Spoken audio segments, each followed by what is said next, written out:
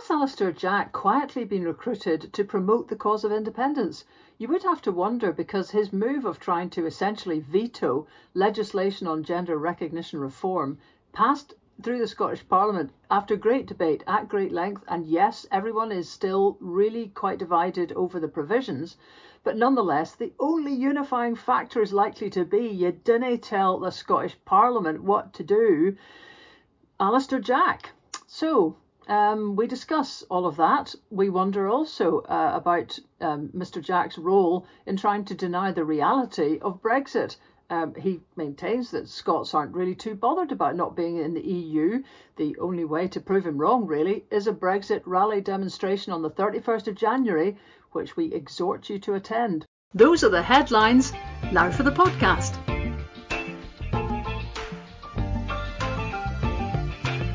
Hi chums, and welcome to this week's Lesley Riddick podcast. And you know, when I was a child, I used to be amazed at the fact that older people would say, "Aye, you know, time's moving so fast. It doesn't seem 2 minutes since last Christmas, and it doesn't seem 2 minutes since our last podcast." And here we are, and the nuclear option has arrived, in that Alistair Jack, Secretary of State for Scotland, has decided that the gender recognition reform that took place, that was voted overwhelmingly in by the Scottish Parliament, is now going to be subjected to yet another section of the Scotland Act, which is Section 35, and we're embroiled in what seems to be an absolute unholy mess on all sorts of levels here, Lesley, and I'm desperately trying to get my head around it. I don't know how you feel, but it's a real bourach, isn't it? Well, it is, and I mean, to be honest, we have not had this conversation about the Gender Recognition Reform Act. Because for a whole variety of reasons. I was actually reading Andy McKeever, the Tory well, I don't know if he's still Tory or not, but he was a spin doctor at one point, now writes quite sort of cogent columns in the Herald, and has actually written one today, which starts with a lot of him saying that he too, he said, you can scan my columns, he also writes weekly columns, and you'll find no mention of this, basically because he said I was papping it. Because I expected to get absolute pelters from either side. Now, that's perfectly true. And unless you really go into this in great detail, the chances of you coming up with some thought, clutching onto one thought, which actually is quite easily gainsaid by the other side, are very high. But it's more that, to me, actually, the reason that we haven't really gone through this before is I don't know. Yeah. I don't know how I would have voted if I was an MSP. I don't know actually totally what I think about the GRR. And of course, now, okay, let the pelters begin. And recently I was with two pals that I've known since I was 19, both of whom are, you know, one of them actually said, we have got to be, the three of us, probably some of the most politically opinionated people we know.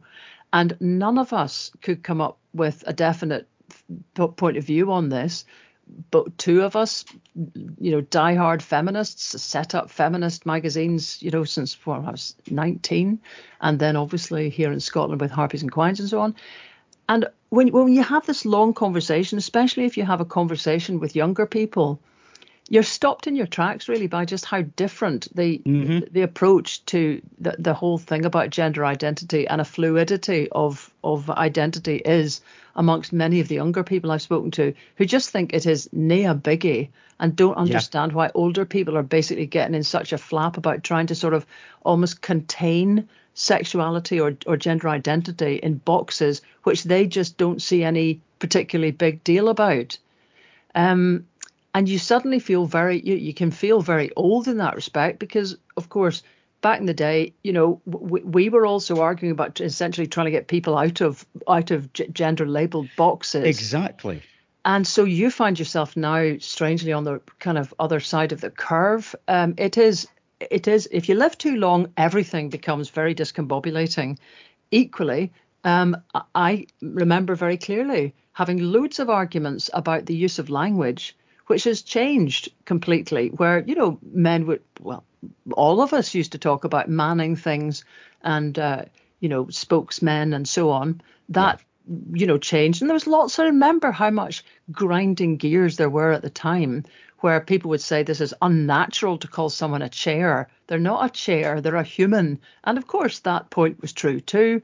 And yet, over time, people sort of picked into their language and use of it more sort of gender neutral language about, chairing something or staffing something instead of manning it. You became very conscious that if you were talking about manning, you were basically constantly setting a public world up in the use of language, which was full of men and absent of women.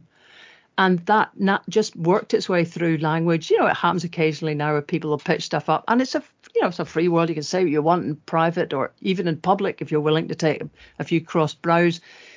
And that's what we've got to. And so the argument that, we have to change, it's an outrage in a way that we have to change the use of our language to take account of a very tiny minority of people who are wanting to choose a different gender identity.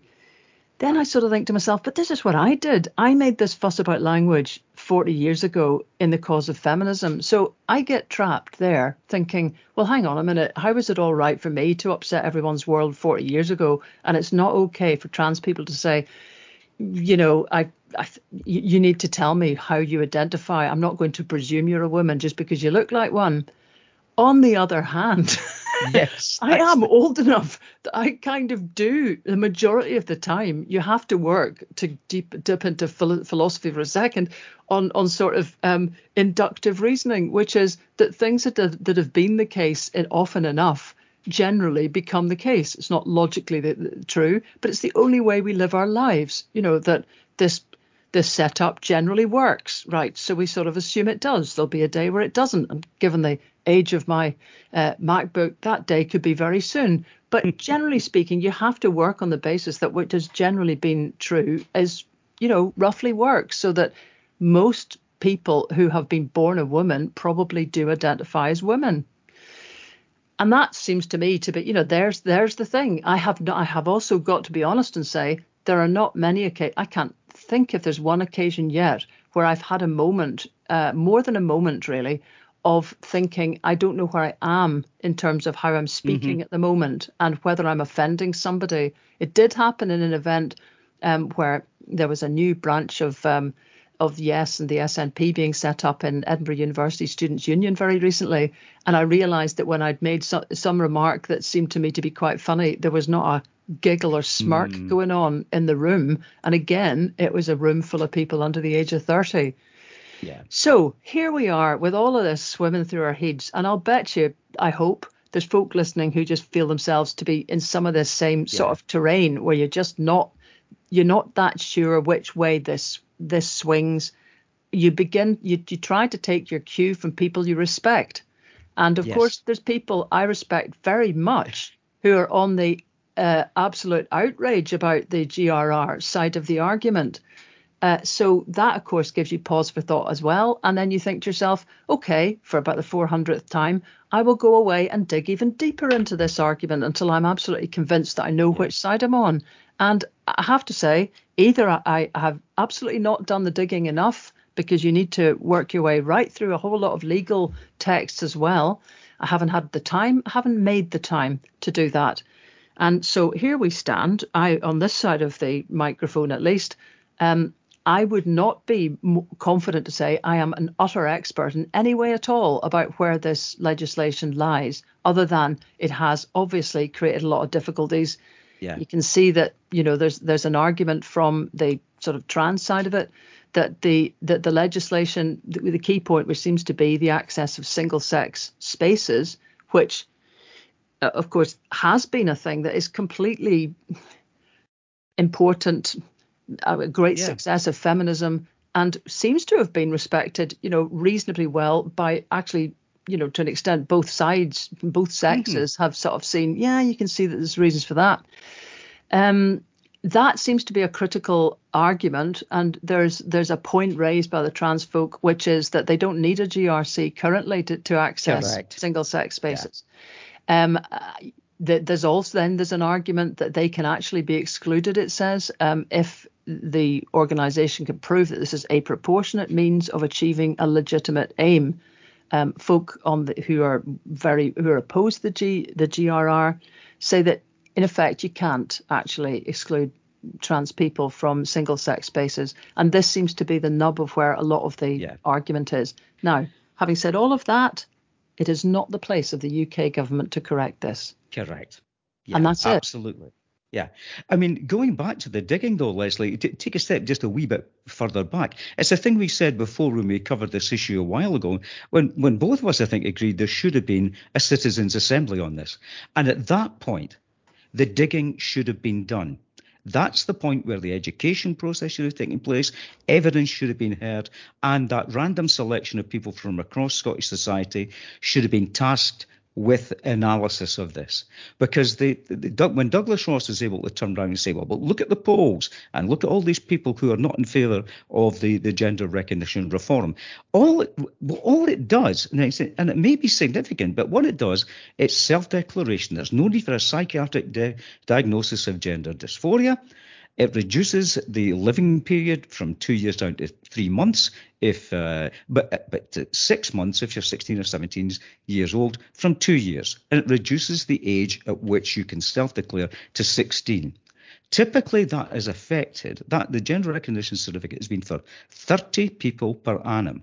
And they're making rough estimates that maybe 200 to 300 people per annum will do this. And the reason people would do it is to update your birth or adoption certificate, to get married or enter a civil partnership. Now, it's exactly the same, it appears to me, as happens in Spain. It's very, very similar to Ireland, who are now looking at the proposals, because there's only exemptions for 16-year-olds there just now, but they're looking at proposals to be exactly the same. And I think you're right. It isn't about, there are two things. I don't think it's about the GRR specifically. I think it's about the changes that have taken place in society, protection of single-sex spaces, protection of women's sport, which I'm passionate about. And I think that's important.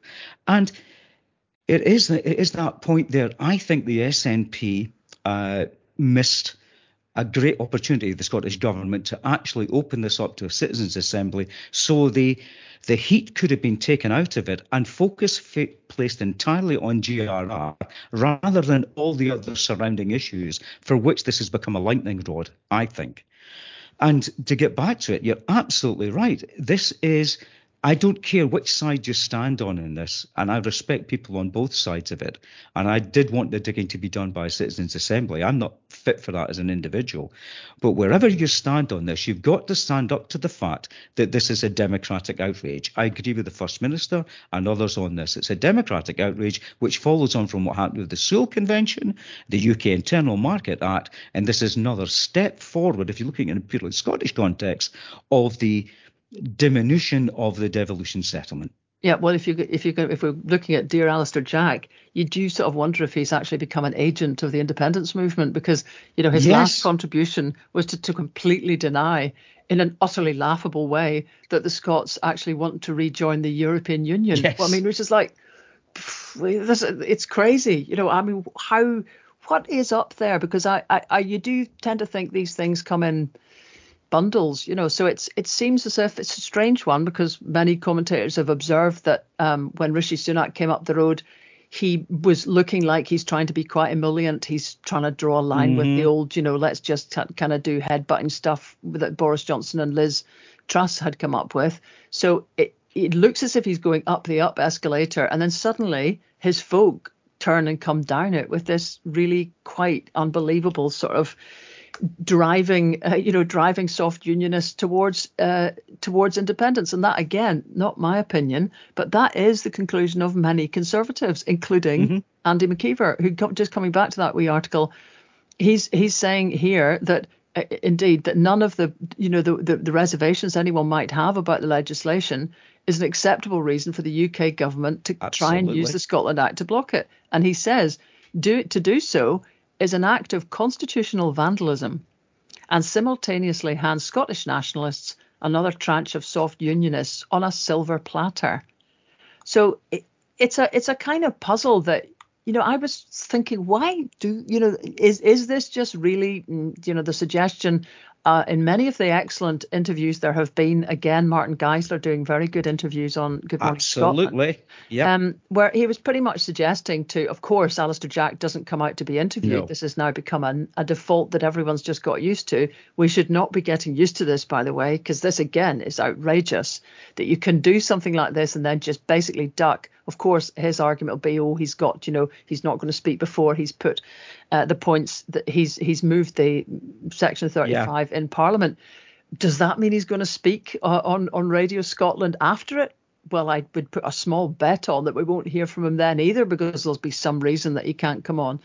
But it does look as if that Westminster is simply picking a fight for political reasons. Yes. And it looks like it is once again trying to square away the tensions within the Tory party, which, if you look across the piece at other stuff, and this might seem kind of unrelated, but there's been a cave-in on the online safety bill, where they've admitted some amendments which will basically jail social media bosses if they don't stop children from having access to stuff they shouldn't be seeing.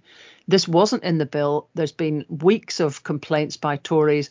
And finally, there's been a cave-in, although it doesn't look like it because it's been done behind the scenes. They're going to introduce this amendment in the Lords, so it doesn't look like a climb down.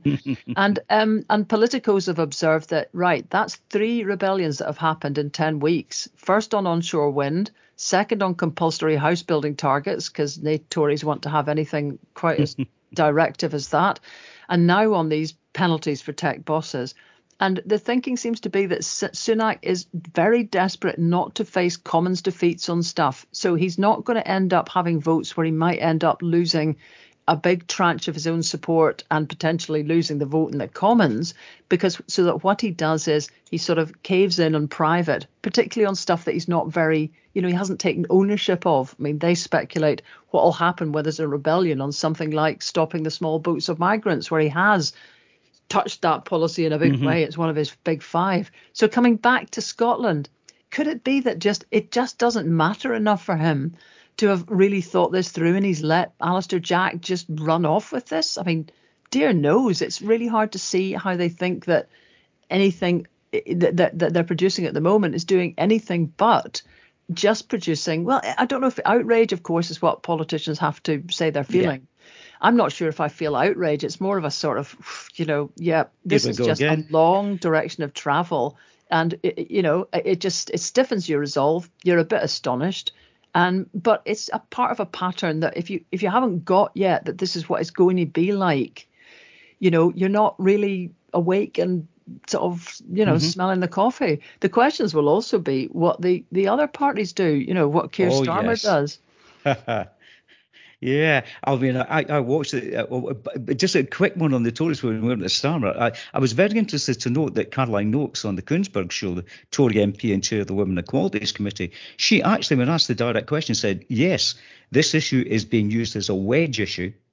And part of culture wars by colleagues. And she seemed, again, within the framework of looking at this, she seemed very rational, very concerned, very thoughtful about the issue. And I thought, yeah, that's someone on that issue I could listen to, and seems to be taking a lot of things on board in terms of that social issue. Right. So actually, sorry, but just again, before we go on to Keir Starmer, because you've just reminded me, I was astonished to see that the Tory Reform Group actually tweeted last night that vetoing the Scottish bill was a deeply concerning development that showed how lacking the UK equalities agenda has become.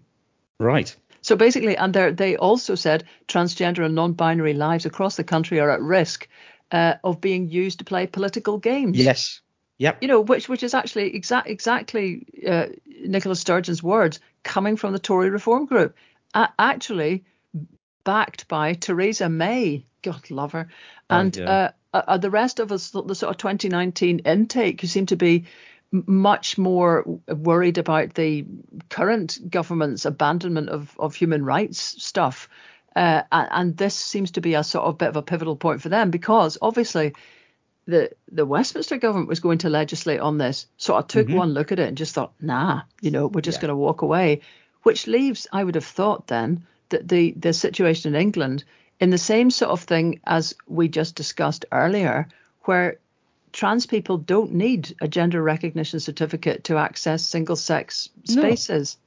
So, people may feel the Scottish thing has not made this utterly clear either way, and it might just be that actually in this respect we'll all just have to live with a tension between the freedom for trans people to feel accepted and the ability of most women to be in single-sex circumstances in areas where they utterly would like to be in one.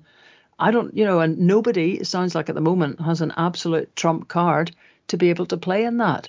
And maybe that's where we are. But anyway, back to Keir Starmer. Keir Starmer, he's thrown the Scottish Labour Party under the bus again, because Anna Sarwar whipped the Labour Party, Labour MSPs up here to vote in favour of GRR.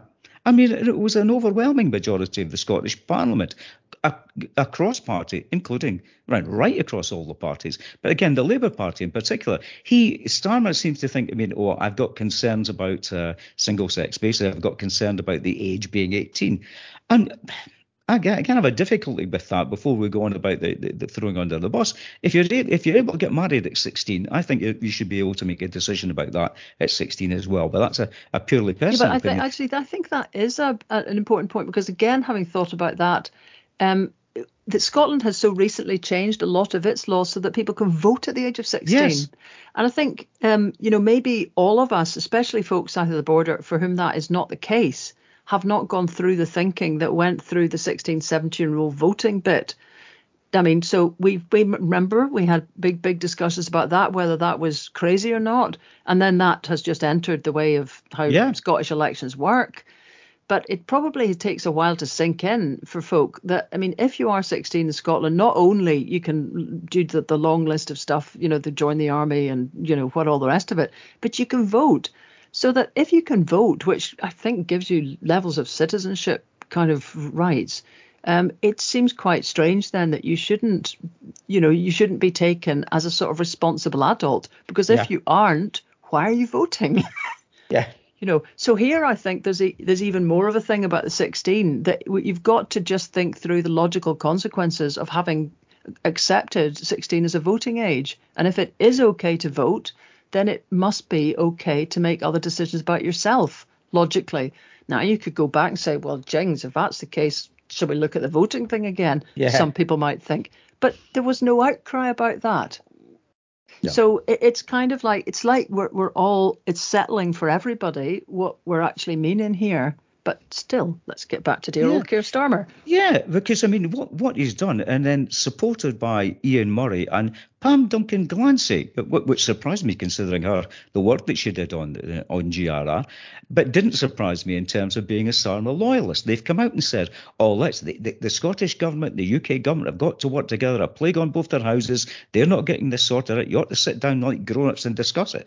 And they're trumpeting the Alistair Jack line, which says, we can sit down and discuss this. And it is, and Mark Drakeford has stepped in on this, the leader of the Welsh Labour Party, and said, no, this is undermining the devolution settlement. And Richard Leonard has turned around and said, no, this is inappropriate, you cannot do this. And they've got a split in the Labour Party over this. And God knows what Anna Sarwar must be thinking about it, thinking, thanks again on Brexit, thrown under the bus, on this, thrown under the bus. Yeah. I was also thinking, this might be sort of irrelevant, about the Northern Ireland situation, because the UK government moved to essentially make it the case that you could have abortion and same-sex marriage in Northern Ireland when that was not forthcoming, because of the prospect of litigation, actually, by human rights groups who were making the point that there was again a sort of imbalance in law, where certain laws have been passed for the UK, Northern Ireland's in the UK, but certain things cannot be done in Northern Ireland, viz. Abortion and same-sex marriage. So the UK government moved a lot of that forward. And in fact, when I looked at it, even though, for example, abortion became legal in Northern Ireland in 2019, that's 3 years in which there has been no abortion facilities offered in Northern Ireland.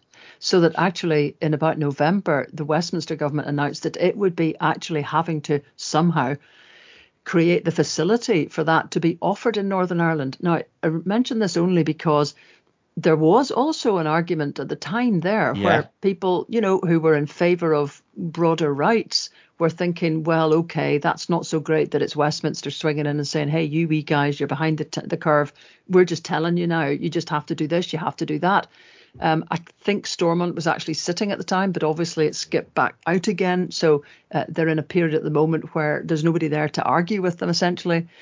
But it doesn't feel right. It doesn't feel good for any idea of devolution that you have these guys swinging in, even when arguably you could say they're swinging in on the side of the Angels. It's exactly what I was thinking. It's either one thing or t'other. In principle, you don't applaud Westminster interfering in other people's affairs.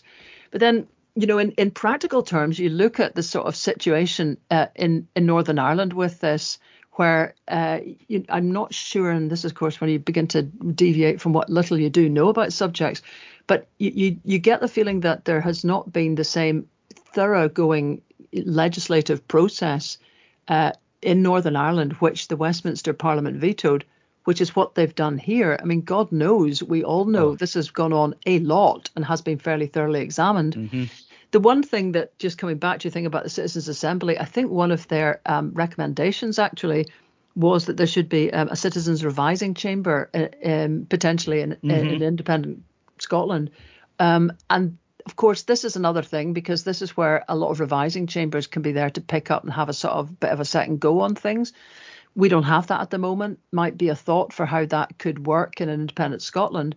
But this is all these concessions and this tone that we're adopting suggests that there is something hugely wrong with what has actually happened. And to be honest, it's just really hard to know. What is hugely wrong is the idea that we're now going to have what is essentially a political bust-up instigated by Alistair Jack and the Westminster government over legislation that is completely competent for the Scottish Parliament to be deciding upon, and which looks like them trying to basically pick over an argument the Tories lost here. Yeah, because that's precisely what happened this morning when Martin Geisler, and I'm going to say something, people leapt on Martin Geisler initially for his grilling of Shona Robison, which I thought was perfectly fair. I mean, it was articulate, it was intelligent. He probed on every single point, and they didn't wait for the second part, which is exactly the same as he did to Rachel Hamilton, the Tory MSP.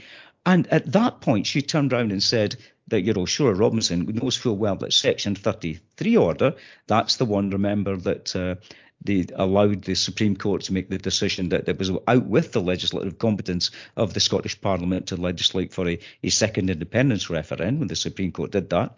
And she says, oh, well, no, they can't take it to a Section 33 because it is within the legislative competence of the Scottish Parliament.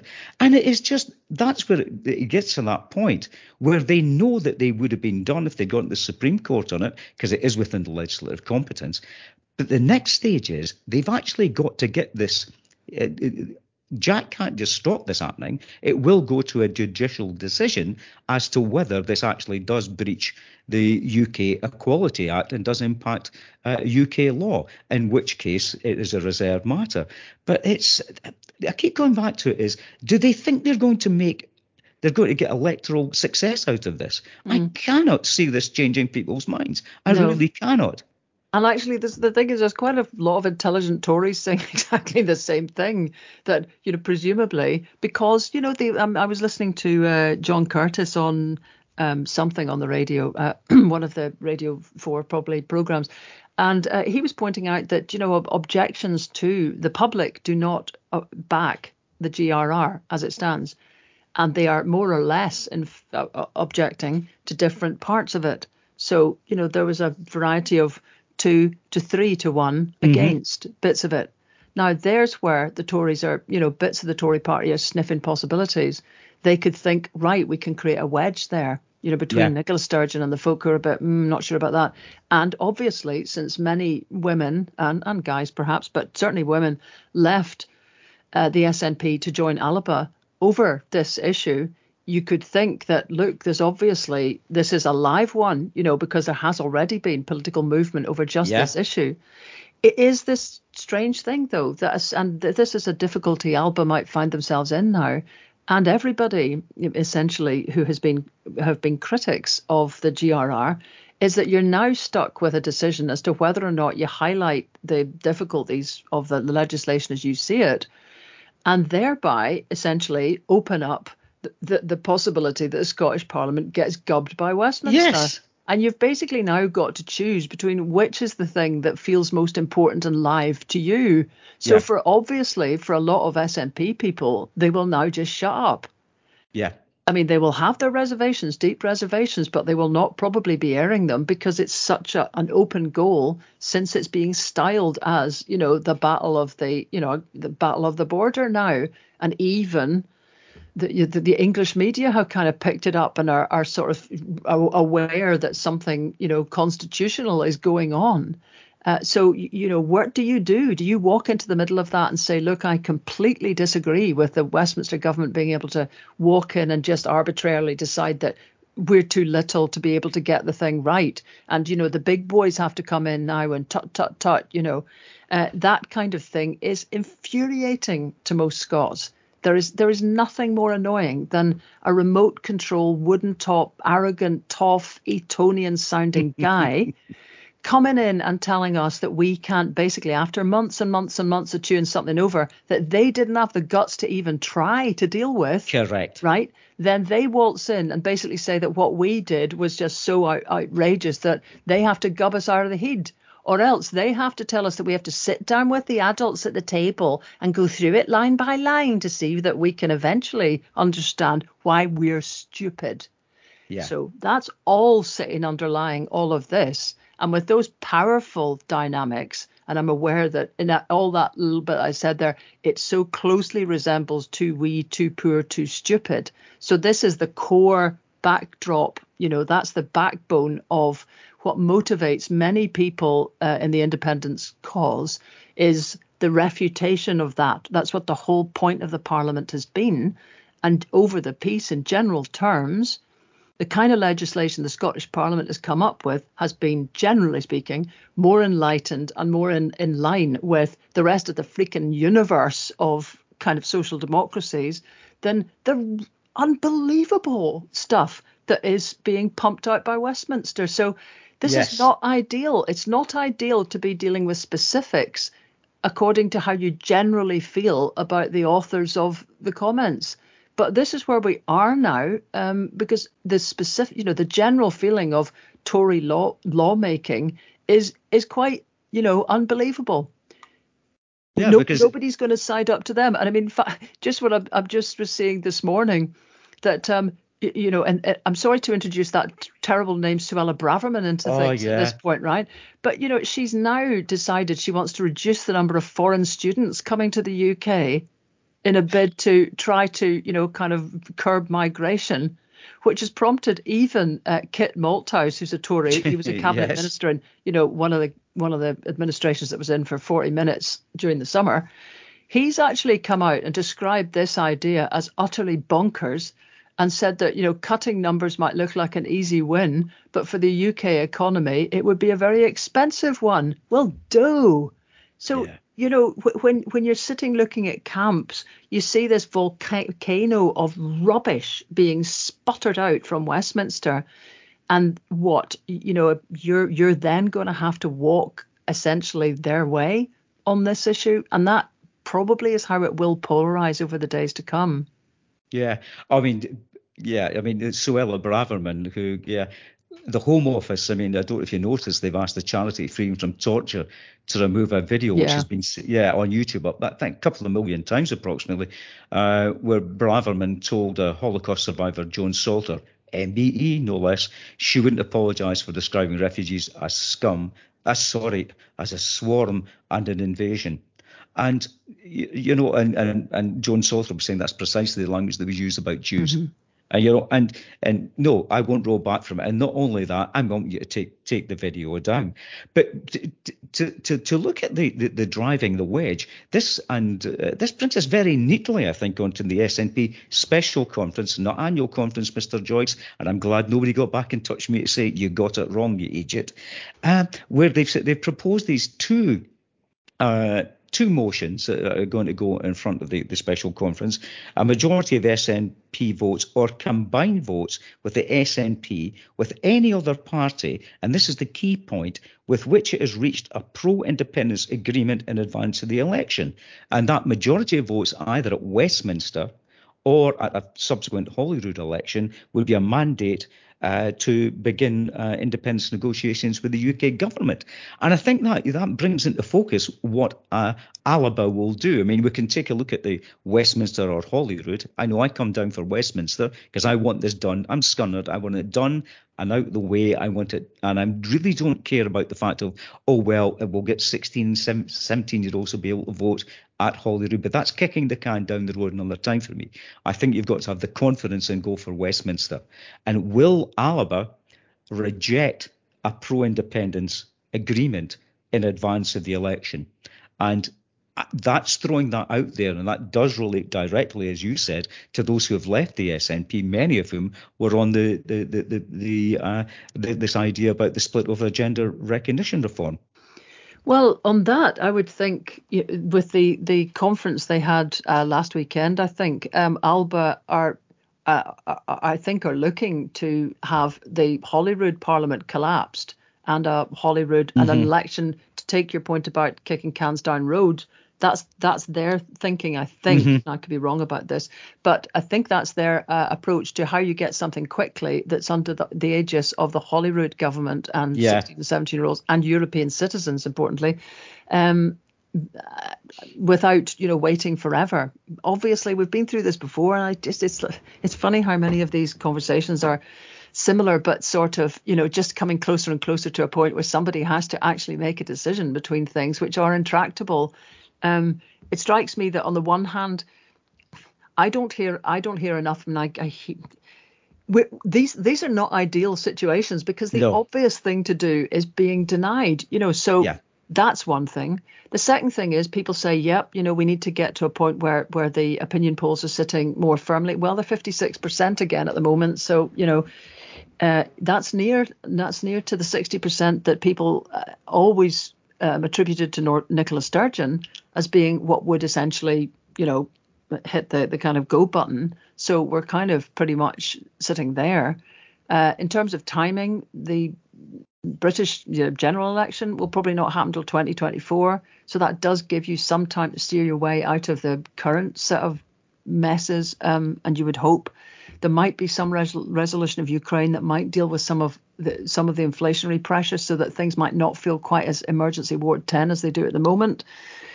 And yet, people are perfectly right that the worry is that if you don't put forward a really vigorous campaign to change the narrative right now, you will allow other parties who are stronger in doing that, that's their suit, to come in and say, but this is not what this election could ever possibly be about. Well, that's true. The thing is, you're not going to get to a situation now where there is an absolute go for gold honey of a way to get this done. No. So of course that's true, that could be a problem. But the biggest problem to me is the lack of drive from the SNP towards taking all the bits of event that are naturally happening at the moment and wrapping them up into a powerful narrative that they are really confident about and on the front foot with all the time.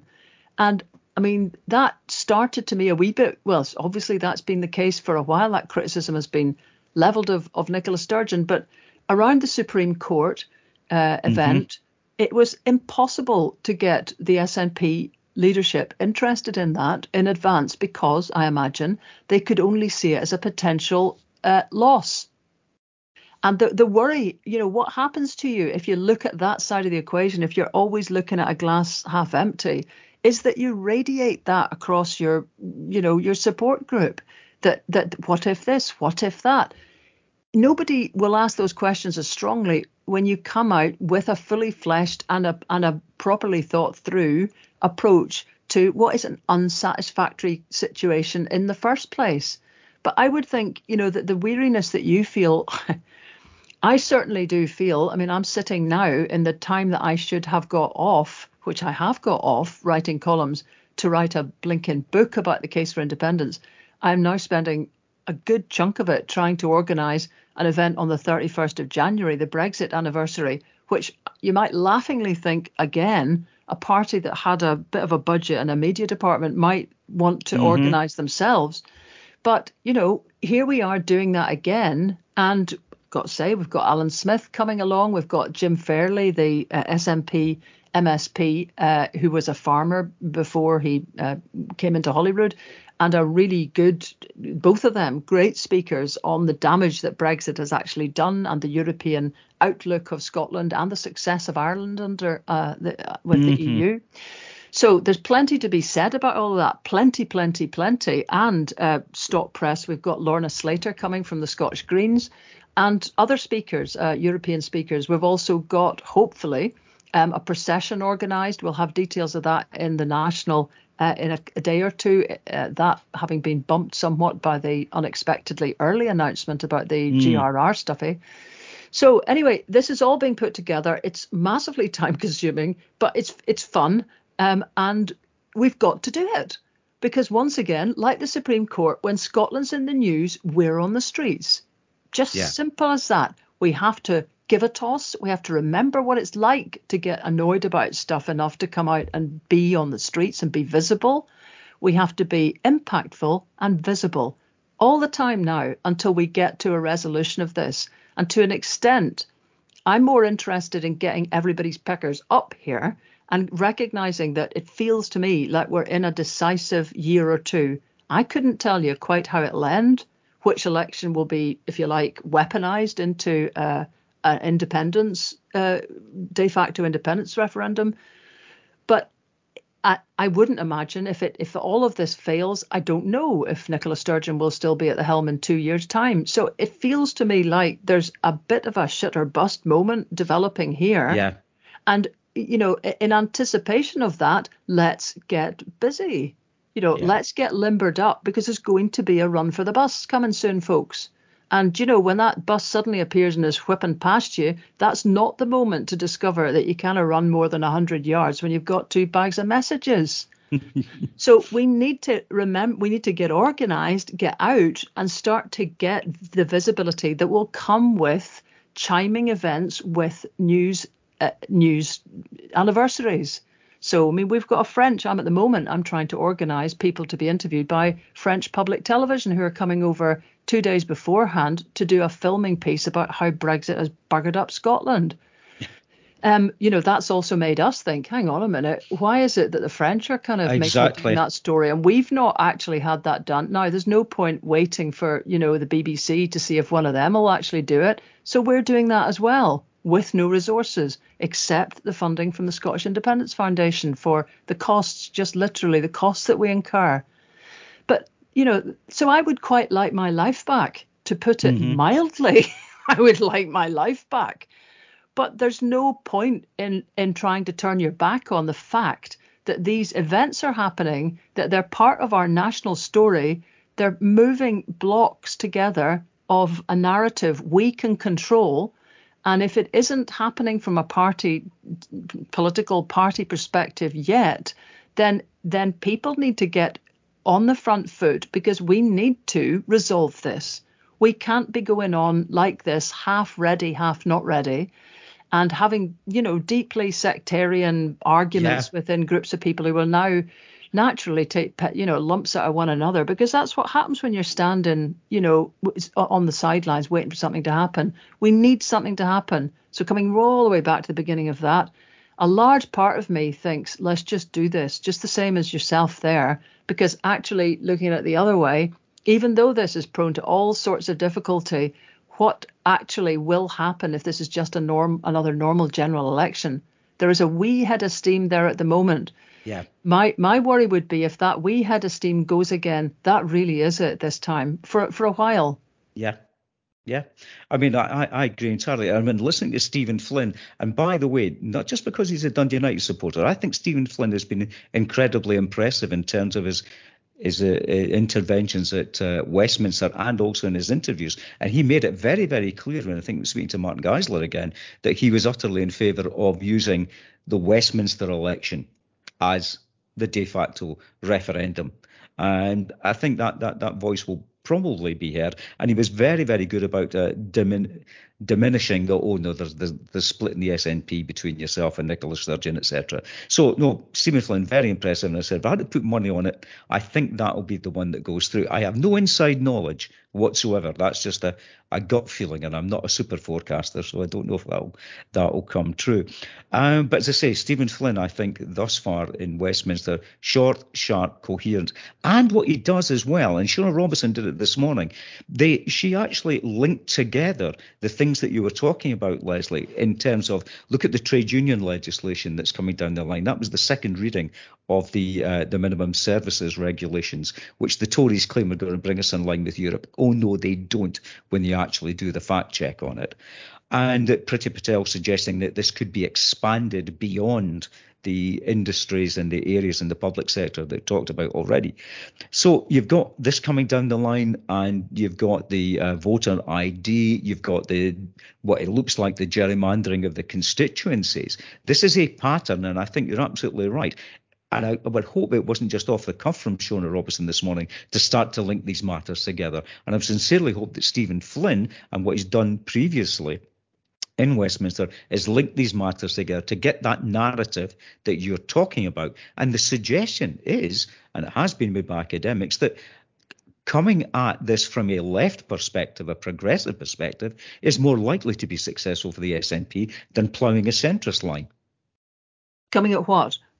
Coming at independence, and the narrative should be... Yeah, it's the well-being agenda. That's the one that had the support up at 66% or something, if you were able to suggest there would be a well-being economy. But you have to do the work on that to sort of show exactly, well, not exactly how it could be done, because nothing can be shown exactly that's in the future. I mean, Jings, I was listening to the Mary's Meals people talking about the escalation in prices of 20%. Who could have predicted that? And that's a combination of Ukraine, but Brexit, the whole lot. So we're all sitting quietly absorbing the shock of Brexit, because it hasn't been pasted up on items. You can't be absolutely, totally sure that that's what did it. You can see all the great and good coming out and saying it in words almost one syllable these days. Yep, this is what has really crashed our economy. That's why we're suffering greater inflation than other countries, thus having more strikes and union disputes than other countries. All of it more. They've got a bit for sure, but ours is more of a measurable kind, because there's another thing stoking this engine, and that has been Brexit that nobody else has gone through. But we all just go, wow, it's all a bit more expensive than it was. And it's an astonishing one. If that level of difference was happening post-Scottish independence, I can quite imagine there would be something of an outcry. But I think this question of getting, behind something and beginning to sort of steer it really confidently in one direction, it needs a lot more than just an occasional paper. I mean, what happened to that series of papers? There was two, three, and then they stopped, So it seems like it's an off on. That doesn't sound like a strategy to me. And this is what, if you're going to make a strategy, like at the moment, part of my strategy, everyone, is to say to you, 31st of January, 6 o'clock, rally outside Holyrood.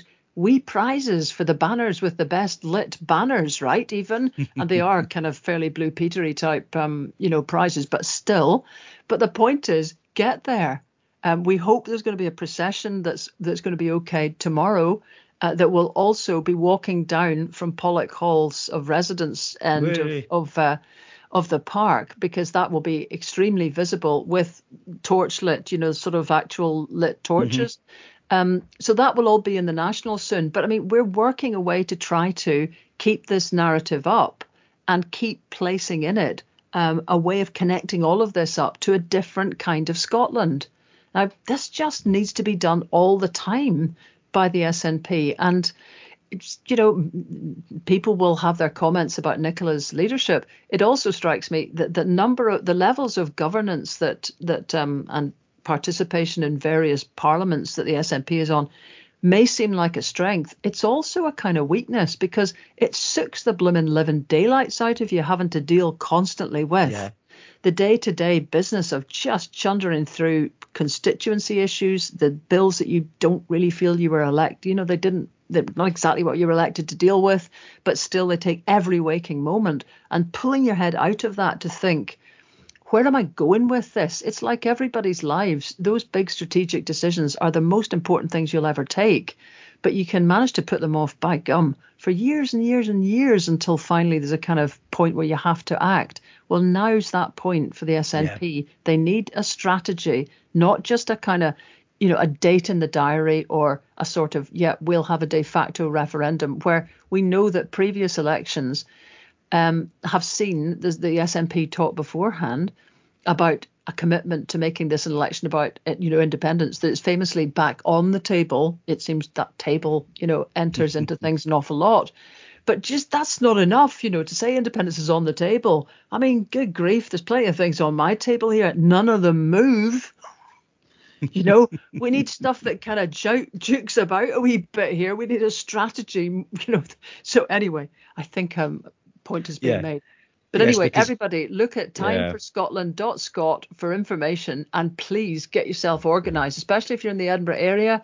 31st, 6 o'clock, the rally, the procession will probably start 5:30. We'll know it absolutely towards Thursday, Friday this week, but we're definitely having the rally. All those speakers are booked. The only question is whether we are allowed to parade through the park, our own park, with lit torches, which has been done in the name of, New Year and all other sorts of things, and extinguish them in a vat, which we will have at the end at the rally point. Wow. I did say the little cheer you heard from Pollock Halls of Residence, because that's where I spent 3 years of my time at Edinburgh University. That's initially in Fraser House and then Baird House. So there you go. That was my neck of the woods when I was there. But the other thing out there is, we're talking about de facto referendum. I assume you saw Colin Mackay interviewing. I couldn't leave this week with Rishi Sunak. Sunak, wasn't it superb? That's not the question I'm asking. I'm asking this question. No, I've spoken to the people of the Scottish. No. Answer my question. So hats off to Colin Mackay. I thought it was absolutely superb. Didn't let him get away with it at all. And actually, it was a very Scottish questioning. I felt very straightforward. I'm not letting you away with that, pal. Tell us. I do remember this from the time I was on the wireless, that the shock, and it was always MPs because they were used to so much more respectful questioning, when one of them would finally come on the programme and I would interrupt them and say exactly that. Please don't repeat yourself. If I didn't get it the first time, change your wording or answer the question. And there'd be this long gap where somebody was basically thinking things that are unprintable and unsayable now on this podcast, but essentially, who does she think she is? Yeah. And then realizing that they were still live on air and having to somehow kind of get all that rage that they were feeling into a kind of answer, which was generally just to repeat what they'd already said, which then got the same response. And it was always MPs. MSPs obviously here just knew that the hang of the place and knew the sort of slight in-your-faceness that you're likely to get. However, the thing that struck me so much about that, and it's really worth people seeking this out because it is an absolute stoter even by Colin Mackay standards, is that clearly there was that small line of people interviewing Rishi Sunak ready to gush enthusiastically about everything Scottish up around Cromarty Port, up above Inverness, because they've all got the same backdrop. So there must have been just a queue of people. And that makes it all the more unfortunate that Glenn Campbell was on straight after that, asked exactly the same questions, because, they are obviously the ones to ask when will you acknowledge a case for a second independence referendum? That's not what I'm here to do. I'm here to work together with whatever. Now, everyone had just seen Colin Mackay crush back in and say, answer my question. I didn't ask you about that. Whereas the BBC just let him talk. Right. And I think that's just such an unfortunate, STV are making the running all the time, with the exception, Martin Geisler, Gary Robertson. It's actually, there's some decent interviews on GMS, but in general terms for television, it's really pretty woeful. I mean, there's not even really a proper BBC Scotland current affairs programme now. They just seem to have, there's 7 days that sits somewhere on the schedules for the on the BBC Scotland channel, but that's got the same slightly sort of chums on a sofa chatting at our Yeah. kind of air. The sort of like, I'm in your face, I know where you're going, and I'm going to stop you because I'm really going to ask this type stuff that comes from all of Scotland Tonight and STV's correspondence, is excellent, and it sets the standard. And then, BBC Scotland looks even more sluggish by comparison. But hey, if anyone's listening from either of these places, why don't you, with some resources, in anticipation of the 3rd anniversary of Brexit, why don't you do some journalism and put it up prime time, and do what impacts Brexit has had on livelihoods in Scotland? Just do the digging a bit, because we're having to do it, and it's crazy. Yeah. I mean, and that's the responsibility of a national broadcaster. And at some point in the near future, we'll have to take a look at the proposed changes to BBC Radio Scotland and the diminution of the cultural output and what's happening there. And talking of culture, I've just finished Slough House, the latest McHerron book about the slow horses and under Jackson Lamb in this outpost of the British Secret Service in a very rundown part of London, which I thoroughly recommend to everybody. And the TV series is on Apple Plus. The first one's currently available, I think, on Sky as well, with Gary Oldman in the starring role. Absolutely excellent. And while I've been spending my time reading genre literature, you've been spending your time, theoretically speaking, when you're not doing other things, written quite a lot of it. writing your book. Although, funnily enough, the last book I did get through was the very same Slough House, actually. Wow.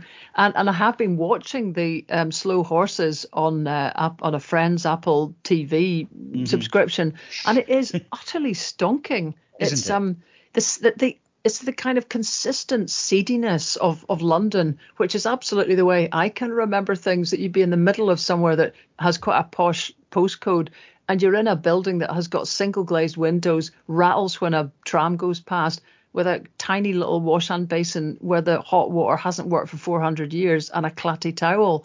I mean, there's plenty of places like that tucked away through the whole of it. And Slough, the whole McHerron genre, there's loads of books. They all expose the seediness of this world, and of course of sort of espionage and spydom and screwing up and all the rest of it. As far as the authorities are concerned, and politics, it's a very good, entertaining read. And the TV series is utterly stonking. The second series is even better than the first. So, right. You can see how much writing I've been doing as I work my way through all these Apple TV series. But no, I have actually, and happily, because I still have access to Dundee University Library. If you take yourself to somewhere that hasn't got all the blooming day job around you, I have been able to sit for 4 or 5 hours actually and get wellied in. The book is really just trying to update the independence case since 2014. And when you begin to look at it, and it's not talking about currency, it's talking about how we feel about ourselves. This is not, I think, the title, because I don't think the publisher likes it. But in my head, this is The Nation, the Kingdom, and the Cool, Cool Neighbours. Those three things. The nation of Scotland now has a settled will. You can see it in all sorts of ways that have developed since 2014. And that needs a lot of exposition, because actually Donald Dure's application of that phrase, the settled will, simply to the question of devolution back in the 90s. No. The settled will is social democracy. Yes. And the devolution and independence are means to that end. And that's what has become settled over the intervening essentially 10 years. The kingdom, well, it is a kingdom now, actually. The kingdom has fallen to pieces. Stuff that people could never anticipate being put through a Westminster government has happened, and yet more privatisation, defaults that are utterly different south of the border. It's another country. I defy anyone in Scotland to watch what's happening in Westminster and tell me that feels like your country. It doesn't. It's only a question of the upset necessary to rectify matters that stops people being able to embrace that. And the cool, cool neighbours, well, there's been a big, big change in the last 10 years in the degree to which people are conscious of how much better small countries are doing than the whole of the UK, and particularly than Scotland, which has, generally speaking, got more natural assets than everyone put together. And the other big change, Ireland. No one wanted to mention Ireland in 2014 because it was only the source of grief. In the meantime, they've gone through their citizens' assemblies, they've modernised their country, they have extended the hand of friendship across to Northern Ireland in all sorts of ways. And of course, they have what is now the hottest passport in the entire freaking universe, which is the means to be a member of the European Union. So we've got all these changes that have happened in the basic arguments about where independence is stashed. Now you don't need to buy the book, right? And that's what I'm trying to write. It's got next to nothing to do with currency. You'll find a currency if you think you need to change. You'll find a removals van if you need to move house. Let's talk about moving house. Yeah. You know, all we do is talk about the price of the removals vans. Enough already. Let's get back to the central stuff. So no, I'm in certain points enjoying it enormously, actually, and horsing on. And I should say, last week I did mention I'm, obviously off writing columns, which is slightly what is making life a bit weird for us because, as you say, there is a wee template there for both of our thinking. And that I'm off unpaid for this month. However, I should say the Scottish Independence Foundation have basically paid my money for this month. So they have substituted what I've lost in not being able to write columns so that I get a month where basically I'm able to keep ploughing on and write this. And I'm so grateful to them because when you haven't any other there's no other sort of income these days since 2014. So that's it fundamentally. And I'm very grateful. So thank you. And the book will be handed in to the publisher on February the 28th. And then we'll have a lot of corrections, and it should be out by about April or May or something, so there we are. Yeah. And thanks to the Scottish Independence Foundation, but also I don't know if I say it often, but thanks to all our subscribers, because what you're enabling us to do is go out and do all these extras and to continue the podcast and expand the podcast. And just thank you, because I'm eternally grateful that anybody listens to the podcast. I'm stunned that since I joined you, Lesley, that people have continued to listen and continue to subscribe. So thank you very much to all our subscribers. Indeed. And on that Suki up note, we'll see you next week, chums.